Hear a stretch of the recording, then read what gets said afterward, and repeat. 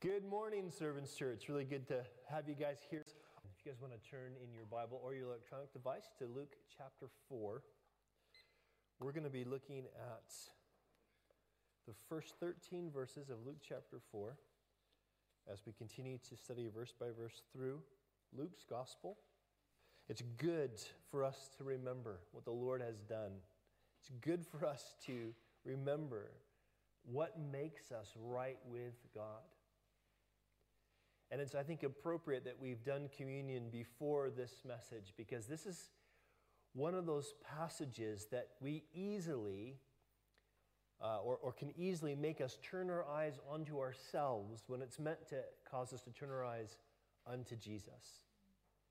It's definitely a situation where we can feel the weight of our failure and lose focus on the success that Jesus had, the victory that Jesus brought.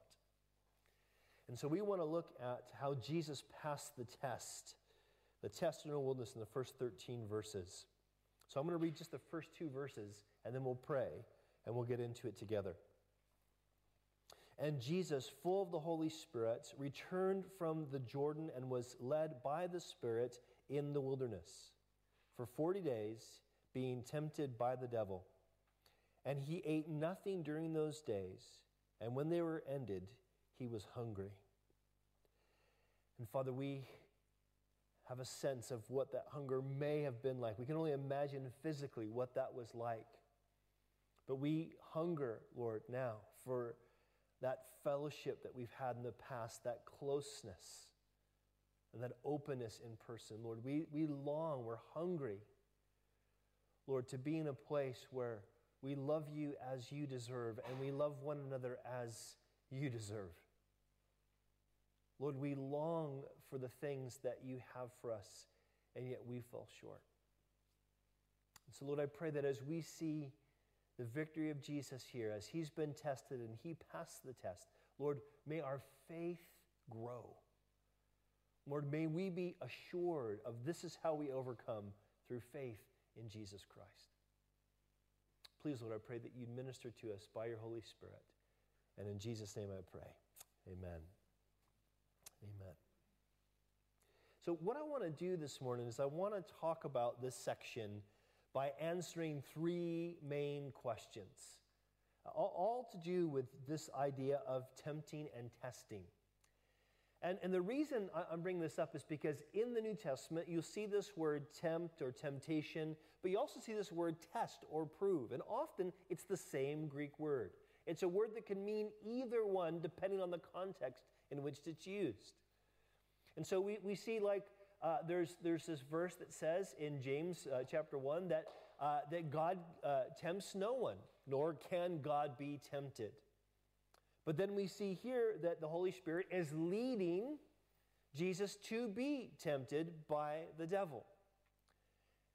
We know that since God can't be tempted, that the godness of Jesus wasn't tempted towards sin, and yet in his humanity he was. And there's all these theological questions that can swirl around our head when we look at a passage like this. And in doing so, we can miss the main things, the important bits that really God wants us to see. The things that Luke intended his audience to understand. And so to make sure we don't miss those things, we're going to ask certain questions and see from the text where those answers are. So the first question we want to ask is, why did God allow Jesus to be tempted?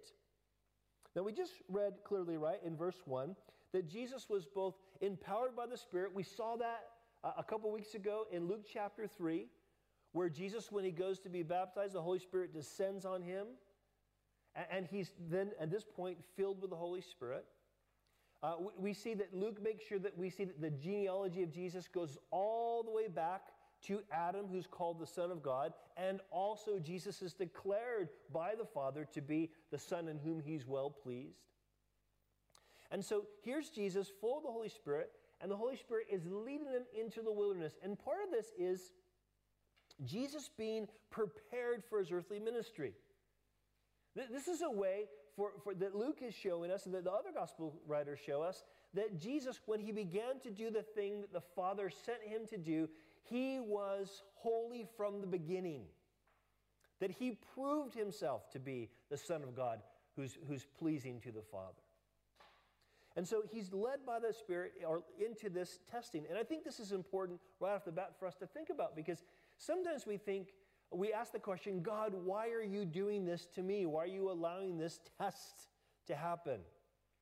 And in seeing Jesus as our example, we need to see that sometimes God does indeed lead us towards a test. Not for temptation, not so that we'd fall into sin, but a test to prove something to us about ourselves, something that he knows, but we need to see.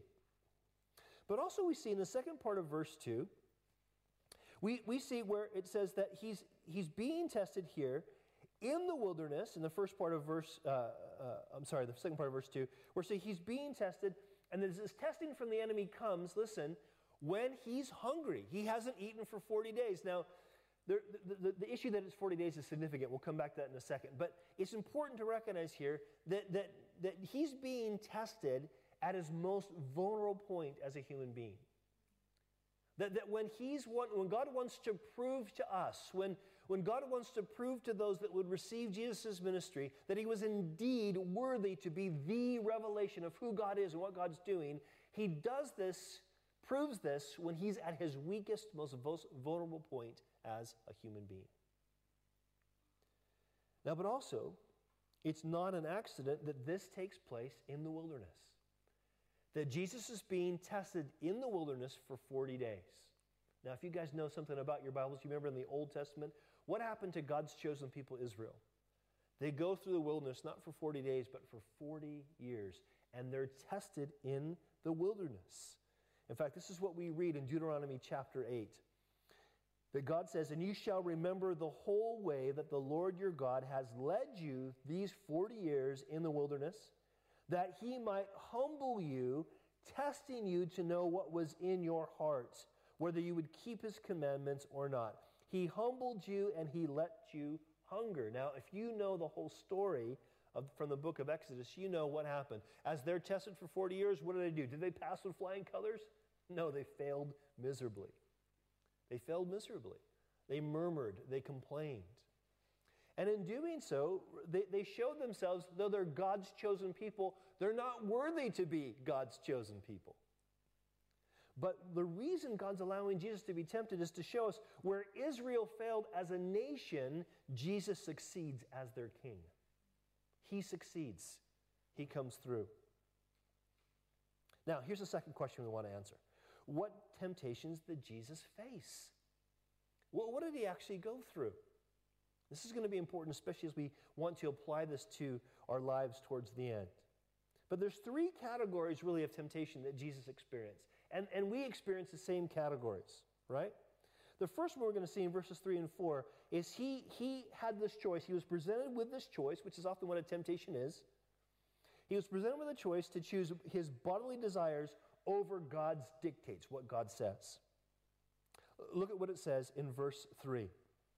Then the devil says to Jesus, "If you are the Son of God, command this stone to become bread." And Jesus answered, "It is written, man shall not live by bread alone." That's what he says. Now what's interesting here, we're going to notice that every verse that Jesus quotes ties in, is from the book of Deuteronomy. And it's all from this section from chapter 6 to chapter 8 of Deuteronomy, which is all about the wilderness wanderings of God's people. Again, to show that he passed the test. But what I want you to see here is really what the devil's lie is. The same lie that he brought to Adam and Eve in the garden. And it is, I can give you what God is keeping from you. That's the lie. And we often hear this lie or susceptible to this lie when we lack. We lack something. We're hungry for something. And the devil says, well, I can give it to you. If you want that, I can give it to you. God's holding back, but I won't hold back on you. But he is a liar. And the truth that Jesus brings, God's truth that Jesus brings is this. He's saying, I'm promising you more. God is promising you more than simple bodily satisfaction. Isn't it amazing how often we think our lives are about what we can do to satisfy ourselves? And so we see good things that God has given us. He's given us these certain bodily appetites. We have an appetite for sex. We've been created with that. Most people have an appetite for sex. So God creates a place where that can happen in marriage. But what happens when your marriage is bad or when you're single? You have this desire, and the devil says, well, God's holding back on you. Otherwise, he would have gave you a better spouse or a spouse at all. But I can give you what you need. Or even our desire for food. We all enjoy a good meal. We're all thankful that God didn't just say, all you're going to eat is oatmeal your entire existence, We're thankful for taste buds and these kinds of things. But what happens when we just don't have what we want, or we think, gosh, if I was just more satisfied with food, I'd be happy? What happens? We abuse food. We get into gluttony or eating disorders. Bad things happen. And the issue is, God's given us these good things. Our bodies are good things. The physical world is a good thing. But we turn those good things into a God thing, and partly because the enemy lies to us and says, well, actually, there's something better that you can have in this physical world, and I'll give it to you because God's holding back. And God says, no, don't you understand? The truth is, I have more for you than just simply satisfying your bodily appetites. In fact, in Deuteronomy 8 again, the rest of 8:3 says this. We'll read it. It says, and God humbled you and let you hunger and fed you with manna, which you did not know, nor did your fathers know, that he might make you know that man does not live by bread alone. But notice, man lives by every word that comes from the mouth of God. The promises that God makes us, the framework that God gives us to understand what our bodily appetites are for, how they can bring glory to God, how can they bring good to us, how they're limited, how they only are a shadow of what we're waiting for when the Lord sets up his kingdom in full. Those things are what we need to focus on, especially when we're in a time of severe hunger. And when Jesus was in that time of, basically, if he literally fasted for 40 days, he's at a time right before death where your body actually begins to feel hungry again. If you fast for that long, after a few weeks, you don't even feel hungry anymore. But right to the end, before you die, you start feeling hungry again. In a sense, Jesus is saying, yeah, I might be close to death, but it doesn't matter. I trust the Father's promises. I trust what God has said his kingdom is about. So he chose God's dictates over bodily desires. But here's the second temptation in verses 5 to 8. It's this temptation to choose personal gain over God's glory. All of us can be susceptible to this. Notice what he says in verse 5. It says, the devil took Jesus up and showed him all the kingdoms of the world in a moment of time and said to him, to you I will give all this authority and their glory. For it has been delivered to me, and I give it to whom I will. If you then will just worship me, it will all be yours. Now here's how the devil works. He speaks to us in half-truths. The Bible does refer to Satan or the devil as the god of this world. John, the disciple, wrote of Satan, saying that the whole world lies under the sway of the wicked one. He is the chief influencer, you might say, of a broken world system. But that doesn't mean he has authority over this world. But here he is saying something that Jesus obviously knew was a lie, but would probably be tempting with this in the sense of saying, listen, all these things can be yours.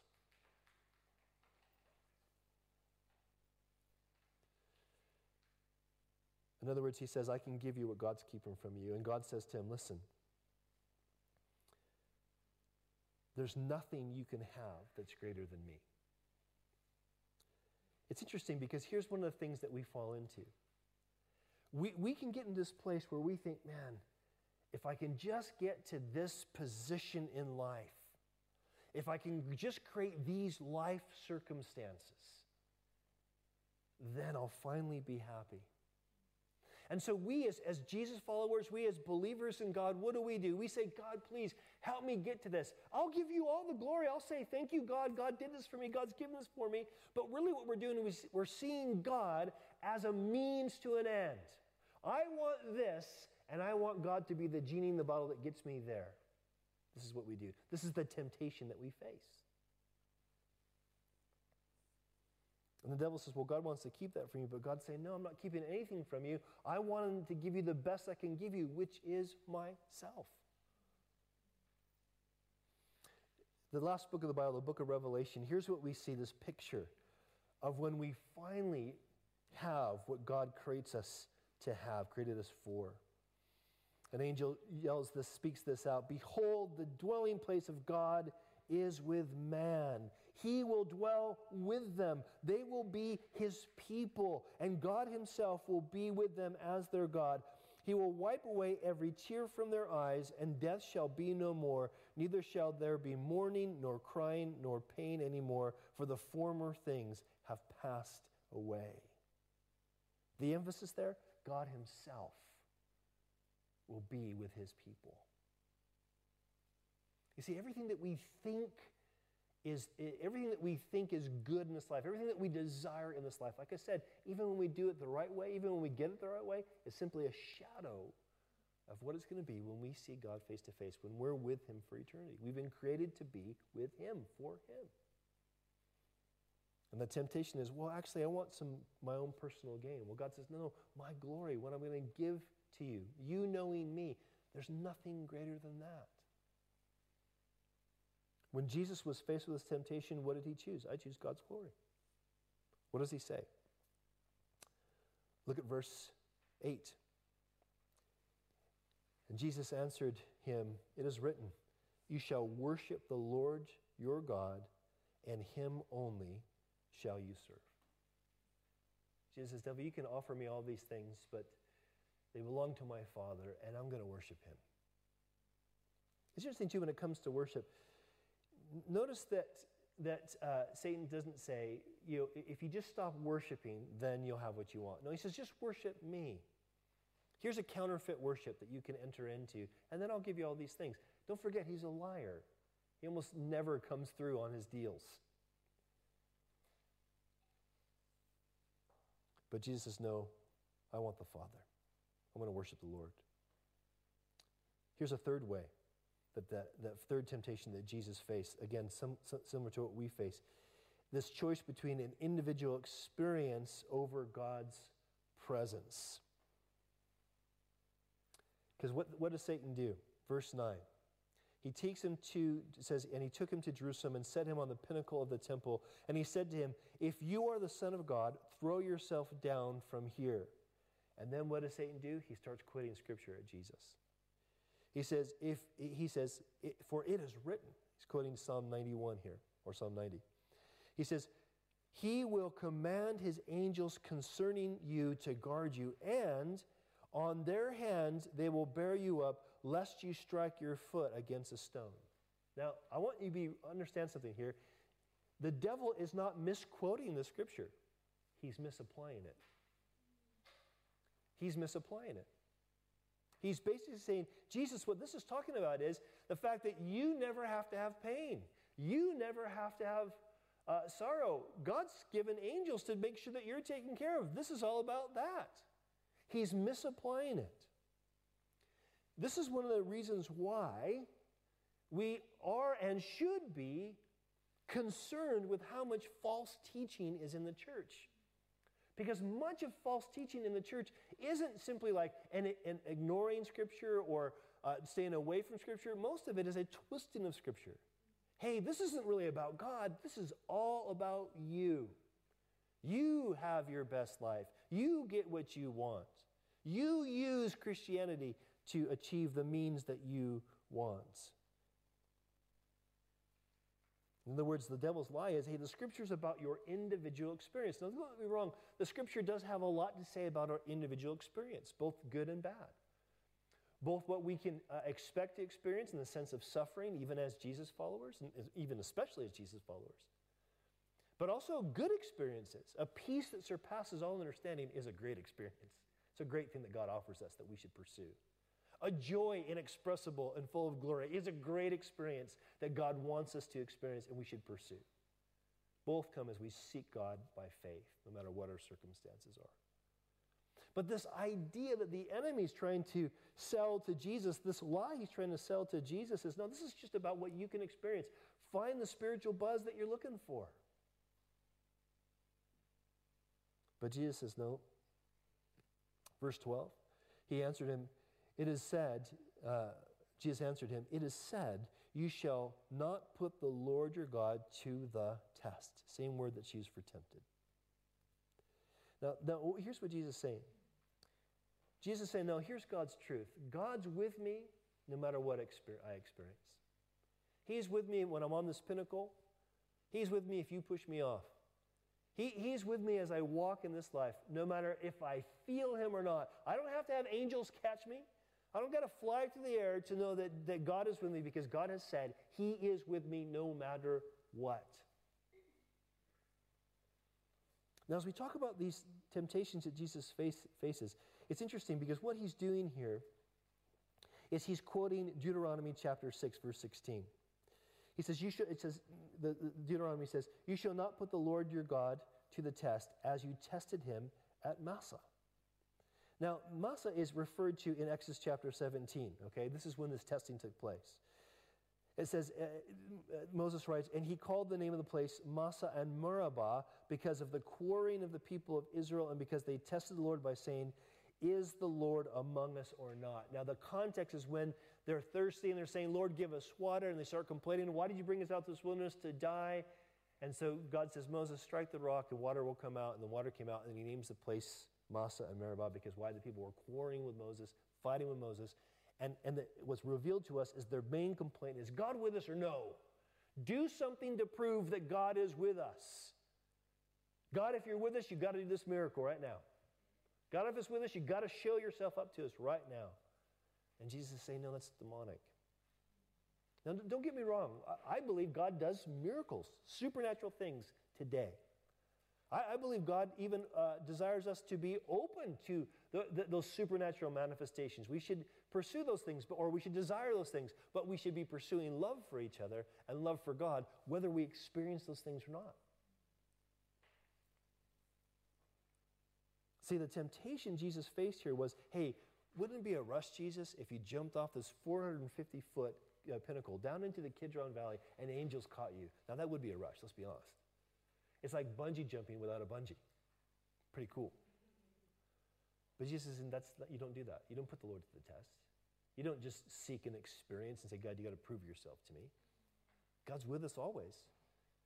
And he quotes a verse that refers to a time when people were going, no, God's not with us because we're not getting the experience we want. Now, this is where we need to start thinking about how we can respond to this, how we can apply this stuff to our lives. So let's just ask a simple question. Which of these three lies are you most tempted with? Is it choosing your bodily desires over what God says about those things? Is it choosing your personal gain over God's glory? Is your life about, man, how could I gain? How could I make myself look good, feel good, whatever the case might be? Is it your individual experience? Are you questioning God because your life isn't happening the way you think it ought to happen? Which of those things is the biggest temptation? Or is it all the above? And once you begin to identify, and you know, it's easy for us to kind of wax humble and say, well, it's all of them. I feel all that stuff. But, you know, we need to be more specific than this. In fact, we need to ask God to learn to overcome these things. And I'm using ask as a way to remember how this works. Ask, seek, and know. We need to ask God to show us the wrong things about him that we're believing. As was brought up last week with Zach when Zach taught from Psalm 139. Those great scriptures about search me and know me. If there's anything in my heart, show me if there's any wicked way in me. We need to be doing that. We need to say, God, what is it? What's the specific thing in my life that needs to be dealt with? Show me, Lord. Search my heart. Show me what's there. Then as God begins to show us, what we need to do is we need to seek God, but with the help of other believers. Now, I know this is hard right now.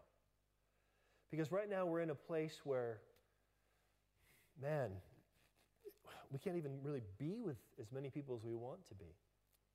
And it's tough.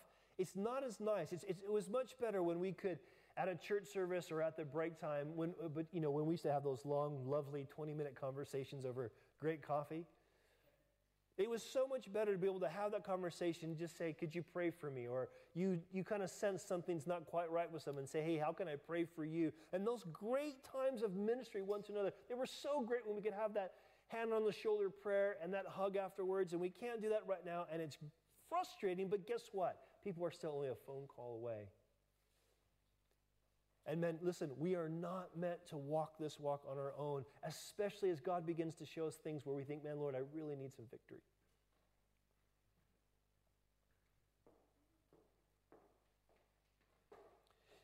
Here's the issue.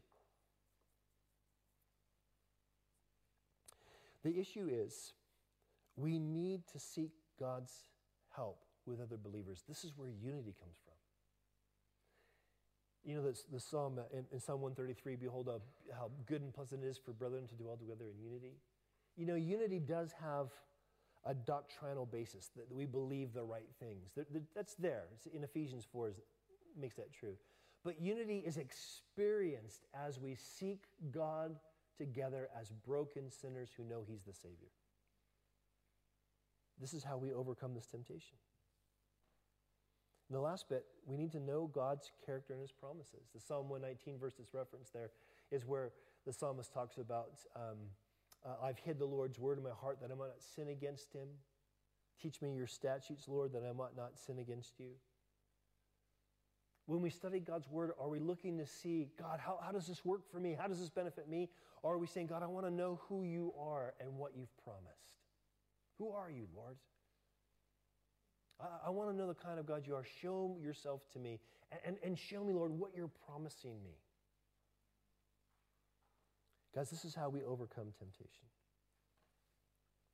Now, here's what we're seeing, right? Jesus is in this place. And he's, just like he's experiencing the temptation to choose bodily desires over God's dictates, but he succeeds. He chooses God's word instead, what God has said he wants from him. He was tempted to choose his own personal gain over God's glory, but he waits for God to be glorified through his life and death and resurrection. He was tempted to experience this individual, have his own individual experience, do the things that he could probably rightly have, as the Son of God said. I'm going to make the stone into bread. I'm going to jump off the pinnacle and have angels catch me. He could command a legion of angels. We know that from Scripture. He could do that. But instead he says, no, I'm trusting that God is with me. He led me into this wilderness temptation. I'm going to stay right here with him. And so this brings us to the last question. And it's an important question for us to understand both Jesus' victory and our victory. That is, how long did Jesus' temptation last? Well, in one sense, it lasted this 40-day season that was preparing him for ministry. The Lord has him go through this. In fact, when we see these three temptations, don't picture in your mind him kind of wandering aimlessly in the desert for 40 days, and then the last minute, boom, the devil comes. It's more than that. This is kind of probably a picture of the types of temptations that were happening through the enemy as he's wandering the wilderness, seeking the Lord, trying to prepare for ministry.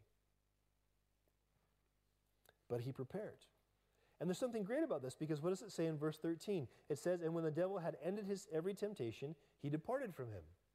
And this is what the Bible tells us in the book of James, right? Submit yourself, therefore, to God. Resist the devil. What happens? He flees. This is good news. Because the enemy does attack for a season, but he also leaves. We were asking that first question, why is God allowing Jesus to be tempted? To prepare him. Why is the Lord allowing the enemy to harass us? To prepare us. To make us better able to do things that he's called us to do. Think of the person of Job in the Old Testament.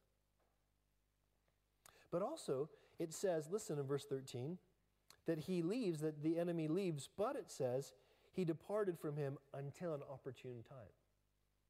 Now here's what we know.